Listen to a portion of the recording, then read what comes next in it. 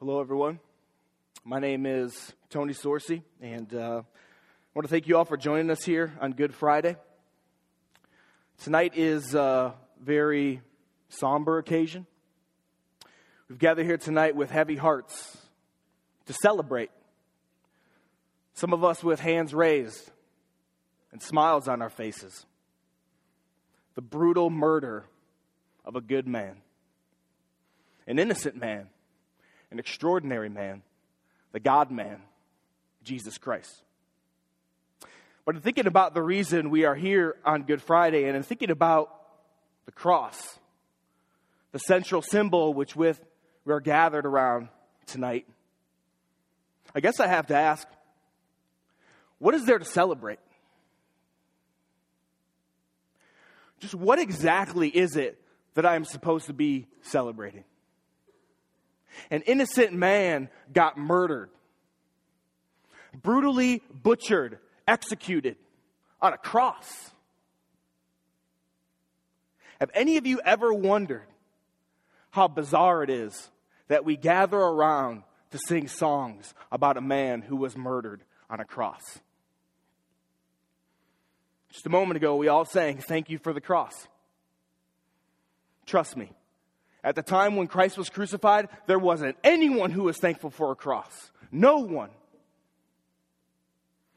The cross was a torture device. It was an act of terror. The cross was designed in order to extract the maximum amount of pain and suffering from an individual and to drag their death out as long as possible. Those who suffered on the cross suffered every form and kind of abuse. Psychological abuse, emotional abuse, physical abuse. The cross was just barbaric, twisted. The cross was so absolutely brutal and agonizingly painful that a whole new word had to be invented in order to describe its agony. It's this word, excruciate. And it literally means out of the cross. The ancient historian Josephus, who was alive at the time of Christ, said of crucifixion that it was the most wretched of deaths. The great Roman politician and philosopher Cicero, also alive at the time of Christ, said of crucifixion that it was a most cruel and disgusting punishment. Further, he said, because crucifixion was so disgusting and disturbing and barbaric that decent people shouldn't even think of it, they shouldn't even talk about it. And really, it was the shame associated with the cross that caused even the early Christians to avoid using it as their symbol. But nowadays, you see crosses everywhere. And it seems to me that we have lost the shame and the horror associated with the cross. Hebrews 12:2 says that Christ endured the cross, despising the shame. The cross was absolutely the most shameful and horrendous way to suffer and die. Crucifixion was invented by the Persians, and at the time of Christ, it was perfected by the Romans. And crucifixion was almost always preceded by flogging or scourging. And the Gospels tell us that this was true in Jesus' case. The Roman soldiers who flogged Jesus would have used something referred to as a cat of nine tails, which was a whip of long braided leather straps. And at the end of these straps were heavy metal balls and sharp pieces of bone and metal fashioned into hooks. The whip was designed to tear apart the flesh as the heavy metal balls would soften and bruise and tenderize the flesh, eventually causing contusions. And the bone and the metal hooks were designed to dig into the victim, and when it was ripped away, it would tear apart skin, tendons, muscle. Flogging usually lasted 39 lashes. And when the soldiers were finished, it was not uncommon at all to be able to see parts of the spine, veins and muscles Rib bones and bowels would be exposed as his flesh hang off of his body like ribbons. This happened to Jesus. The amount of blood lost during this time would have been so extreme that Jesus literally would have been laying in a pool of his own blood, with his body most likely going into shock as his heart raced to try to catch up and replace the blood that wasn't there. And Jesus, who hasn't even gone to the cross yet, at this point would have already been in critical condition. The prophet Isaiah, predicting the results of Jesus' flogging, wrote this: "Many were astonished at you. His appearance was so marred beyond human semblance, and his form beyond that of the children of mankind. Flogging was enough to kill most men." After the flogging, the Gospels tell us that the whole battalion of Roman soldiers, anywhere from 125 to 200 soldiers, all gathered around Jesus. And in the most inhumane, sadistic behavior, they began to mock and humiliate him. In front of all these soldiers, they stripped him naked and dressed him up as a king. They put a robe on him. They twisted together a crown of thorns and they shoved it on top of his head. They put a reed in his hand as if it was a scepter. And they all gathered around and mockingly hailed him as a king, King of the Jews. They blindfolded him. They began to spit on him and slap him. Scripture also tells us that his beard was ripped out from his face. They took the reed out of his hand and began to strike him over the head with it. All these soldiers standing around him, looking at his naked, beaten, shredded, bloody body, dressed up like a king. They were mocking him.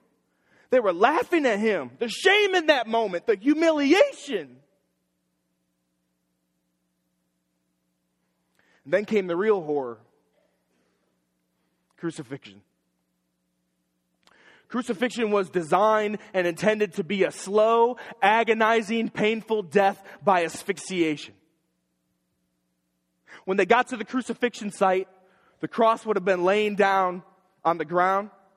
And after they laid Jesus on top of the cross, they then nailed his hands to the horizontal portion by driving big, rigid, 5 to 7 inch spikes right through all the flesh and the nerves where the 2 bones in your forearm meet your wrist.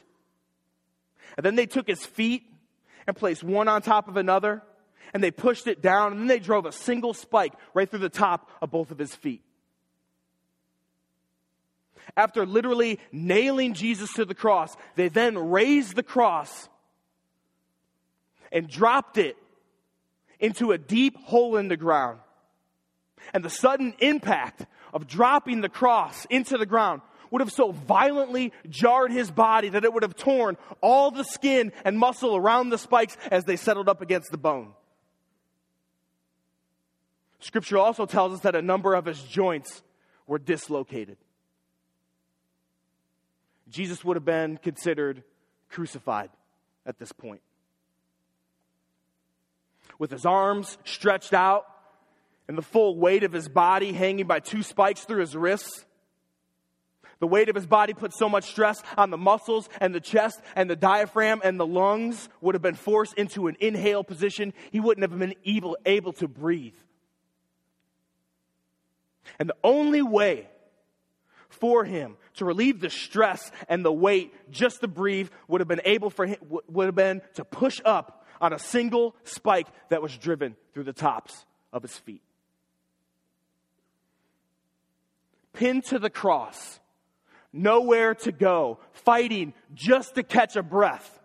The constant, incessant pain of the weight of your body hanging by spikes through your wrists, arms disjointed, the pain of pushing up on a spike pounded through your feet as his open, exposed, traumatized back rubbed up and down an old, splintered wooden cross over and over. Scripture tells us that this went on for hours. And on top of all the physical pain was the humiliation and the shame of being crucified in public where everyone could see. Crucifixion was a very public thing. If this was done today, it would be done outside of the mall in the parking lot where everyone could see. Crucifixion was meant to publicly disgrace, shame, and humiliate you and your family as crowds of people gather around to see you hang naked on a cross, suffering, struggling. And from the Gospels, we see that Jesus at this point is surrounded by a large crowd getting mocked at and laughed at. By those who hated him, by those who wanted him dead. The soldiers continued in their mocking. And others who were just passing by mocked Jesus, criticized him, scoffed at him, threw his words back in his face, shaking their heads in disgust. Crowds of people gathered around to mock and jeer. And while others just stood there and watched as the Son of God died. Where, in the midst of all that shame, do we find reason to celebrate? The prophet Isaiah, foretelling about what happened on that day, writes, "He was despised and rejected by men. We esteemed him not. We esteemed him stricken, smitten by God, and afflicted." And what Isaiah is saying here is if you were there on that day, witnessing that horrible scene, you wouldn't have esteemed Christ. You wouldn't have been celebrating. You wouldn't have regarded him as anyone special at all. Seeing him suffer on the cross, you would have thought that he was just another despicable man being judged by God, smitten and afflicted by God, getting what he deserved because of his own sin. What the world didn't know at that time was that on that cross, Christ was bearing what we deserved because of our sin. As Isaiah also writes, he was despised and rejected by men, a man of sorrows and acquainted with grief. And as one from whom men hide their faces, he was despised, and we esteemed him not. Surely he has borne our griefs and carried our sorrows, yet we esteemed him stricken, smitten by God, and afflicted. But he was wounded for our transgressions. He was crushed for our iniquities. Upon him was the chastisement that brought us peace, and with his stripes we are healed. All we like sheep have gone astray. We have turned everyone to his own way, and the Lord has laid on him the iniquity of us all. Despised, rejected, grieved, smitten, stricken, afflicted, wounded, crushed, chastised, not for his own sin, but for our transgressions, our iniquities, our rebellion, our turning away, our sin. It was our sin that put him there. Your sin. My sin. You were a voice in that mocking crowd. See yourself in those soldiers. You drove those spikes. Hang your head. Beat your chest. We killed God.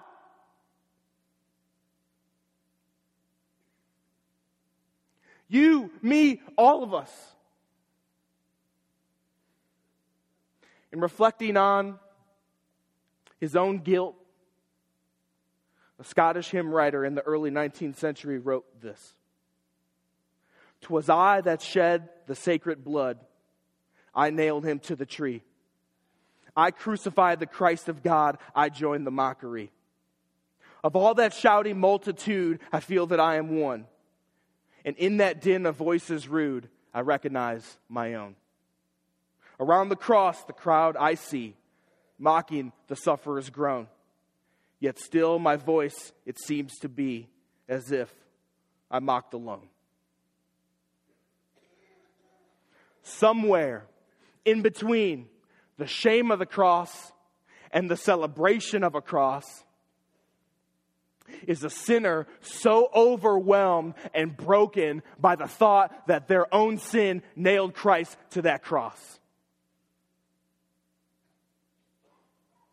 Because before we can even begin to see the cross as something done for us, we need to see the cross as something done by us. And in that same moment, there is a sinner so absolutely overwhelmed by the depth and the richness of the great love of God that he would do that for them. And as to this love, the testimony of the Scriptures are so overwhelmingly clear about what Christ accomplished on this day some 2,000 years ago. Romans 5:8, but God shows his love for us, and that while we were still sinners, Christ died for us. Romans 5:10, for if while we were enemies, we were reconciled to God by the death of his Son.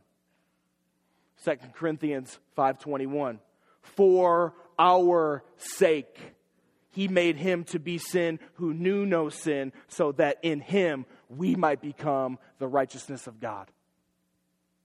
Ephesians 1:7, in him we have redemption through his blood, the forgiveness of our trespasses according to the riches of his grace.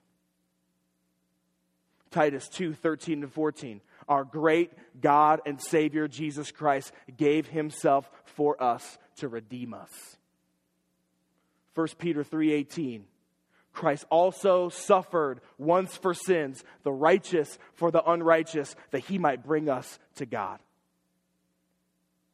And now we start to see, in the midst of the horror, in the midst of the shame, in the midst of the brutality of the cross, a reason to celebrate. A loving God who looked down on a guilty world, and instead of abandoning us to our fate and leaving us in a hopeless state of sin and despair, he sent his best. He sent his Son to rescue a whole world filled with people so undeserving of his love. And for no benefit at all to himself, but for our sake, eternal Son of God on the cross willingly gave up his life. And on that cross, Christ literally became sin. He became the worst of what we are as men. Liars, thieves, gossips, adulterers, greedy, idolaters, selfish, addicts, fornicators, prideful, sexually immoral, self-righteous. He became the worst of what we are. And in that moment, Christ so thoroughly took upon himself the punishment for our sin and all of its shame and horror, as God poured out his wrath towards sin on Christ as our substitute. And in so doing, he took our sin. And in return, by faith, embracing and trusting in what he did there, we receive his perfect, spotless righteousness. For our sake, he made him to be sin who knew no sin, so that we might become the righteousness of God. Martin Luther called this the great exchange. The sinless man for sinful men. The righteous for the unrighteous. The shepherd for the wandering sheep. The king for the rebellious subjects. God for man. So that we can have sins forgiven. Our relationship with God restored. A confident, right standing before a holy God and eternal life. And for those of us in here with a broken heart over our sin and full confidence in the finished work of Christ, that's why we celebrate. That's why we lift our voices. That's why we raise our hands. That's why we cry out, thank you. You got rescued, sinner. Rescued. Through the shame of the cross, Christ purchased for us our salvation.